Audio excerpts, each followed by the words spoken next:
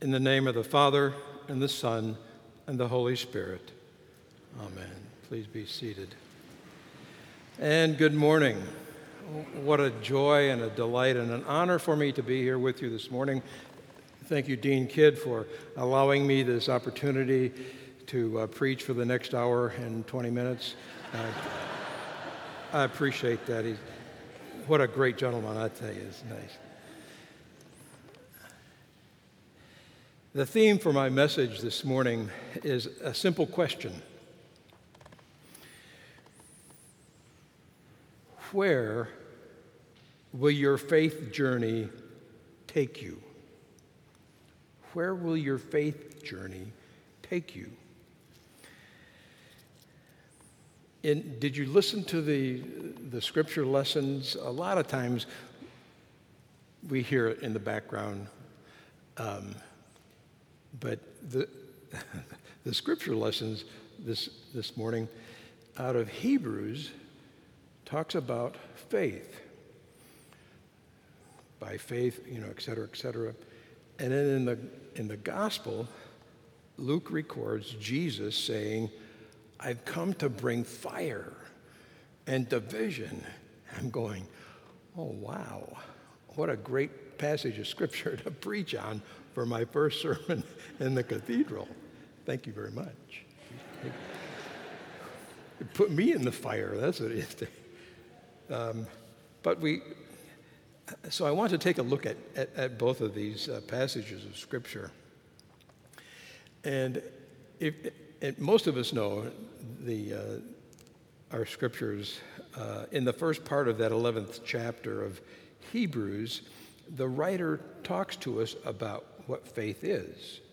And I think some of it, or most of us, could probably recite that off the top of our head. Now, faith is the assurance of things hoped for, the conviction of things not seen, right? I think most of you heard that, and you were saying it right, correctly. And later on, in verse 6, the writer says, without faith, it's impossible to please God. For whoever would approach him must believe that he exists and that he rewards those who seek him. Makes sense? So I asked myself, well, where did we get our faith? Where did it come from? I believe that it's innate in everyone. Since we're created in God's image, he created us with a soul, an everlasting soul. And within that comes the element of faith, to believe in the Creator, to believe in the God. Too often, we don't exercise that faith, and we choose to ignore it or put it aside. But here in the scripture, it says, by faith, people passed through the Red Sea. By faith, the walls of Jericho fell. By faith, Rahab was not destroyed because of her disobedience. By faith, Gideon did his. By faith, Samson did his works. By faith, David and Saul and the prophets. By faith, others were what? Tortured. He goes right from writing about the great things mighty kings and prophets did to some of them were tortured, sawn in half. Did you read that in the lesson too? Can you imagine being sawn in half because of your faith? It broke my heart. Some were killed by the sword, and much worse happened to them. In preparation for my sermon, I was reminded of the old book, Fox's Book of Martyrs. Anyone ever heard of that or read portions of it? I challenge you to pick it up and try to skim through and read some of that. He records, experiences of Christians being tortured and murdered and martyred because of their faith throughout history. incredible. If you could imagine what you could do to torment and to kill someone, they did it because of their faith. They wanted to wipe out the Christian religion. Now, I have never met anyone who has been persecuted that badly because of their faith. I've known people who've been disowned by their families because of their faith, and maybe you know some of them as well. But we live in America, in the U.S., where you don't see the persecution and the torment and the martyr of Christians, even though it still happens around the world almost daily. We are privileged to live in a great society where we can exercise our faith and our belief in Jesus Christ. Now, many of you don't know me or know me very well, and thank you, Dean, for that gracious introduction. But I want to share with you for a few minutes my journey of faith. It began a long time ago in a galaxy far, no, not that far. It began with my childlike faith when I was, I think, 7 or 8, that believed in what the preacher was saying, that Jesus loved me.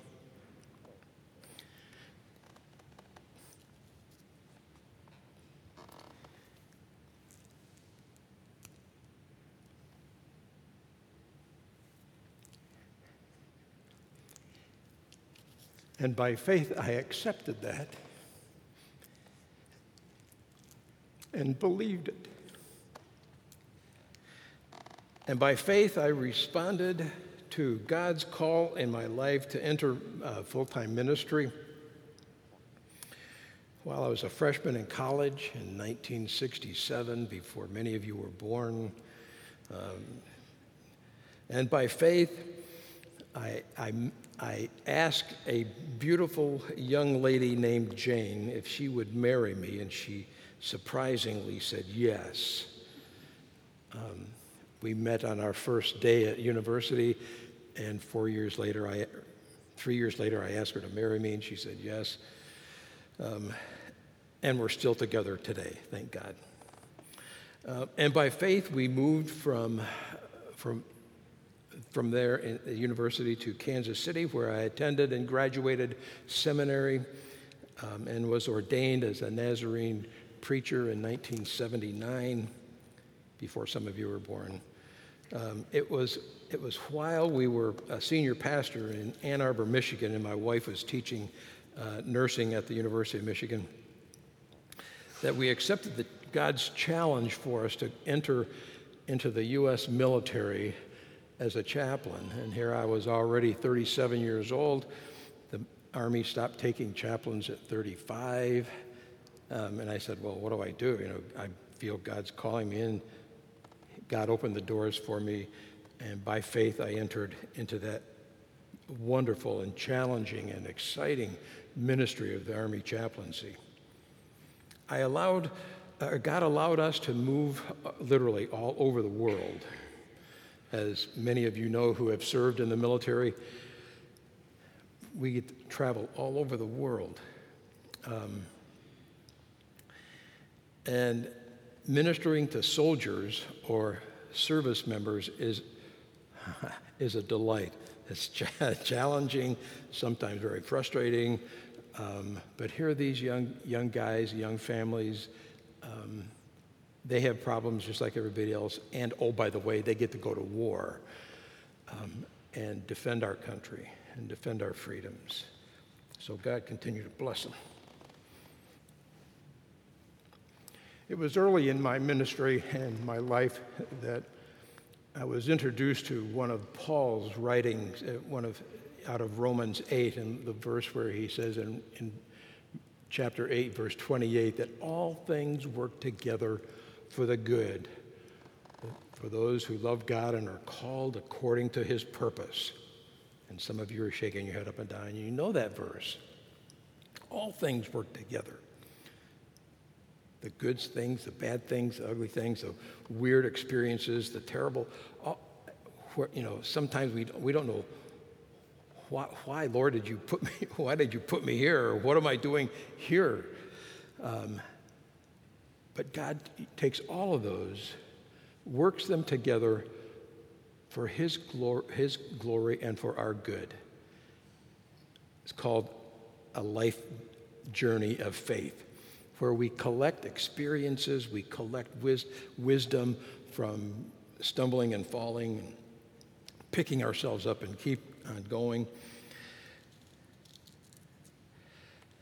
And it was by faith that God led us to the Episcopal Church, where we were ordained here in 2012 by Bishop Pierre Whalen, and some of you may remember him. He used to serve on the diocese. And shortly after that, he invited me to come and be the appointed vicar of two small mission churches 100 miles apart in Bavaria. Beautiful place. I know it was hard duty. But it was what a beautiful and exciting area of ministry. And then my wife and I returned here and to Orlando in 2016. And it was by faith that we accepted our dean's invitation to fill the position the priest in charge of pastoral care after Michael Matheny. And what great and big shoes I had to fill on that one too. But God bless Michael. So in my faith journey, I have allowed God to use me wherever He took me and wherever He planted me. I won't know the results of most of that until I'm in eternity with Him and see the number of people, the soldiers and family members whose lives I had the opportunity of touching and influencing for Christ. And Jesus, in the gospel reading, says, who is the author, and I put in the illustrator and the finisher of our faith. He not only was the author of our faith, but He showed us an example. This is how you do it. He's the one that's going to answer my why did you let this happen to me question. Jesus, why did you let this happen to me? Why did I have to go through this or suffer this or experience this? After He explains it to me, I'll say, I got it. I understand now. But my faith journey has not ended. It still continues today, as does all of our faith journeys. It doesn't happen for a period of time and then it goes away. No, every day is a new experience of living that faith journey. So Jesus, who is our illustrator and our example for our faith, here in the gospel, He gives us an insight into His faith journey. First of all, He says, I came to bring fire to the earth. I said, oh, good. I said, let me see what some smart commentators say about this. So I went, John Wesley. And John Wesley said that this fire is representative of, Jesus was talking about, representative of the fire of God's love that spreads through the world, the Holy Spirit. And Jesus says, this fire hasn't been kindled yet. In other words, the Holy Spirit had not come yet, but come into the world yet, as He did on Pentecost.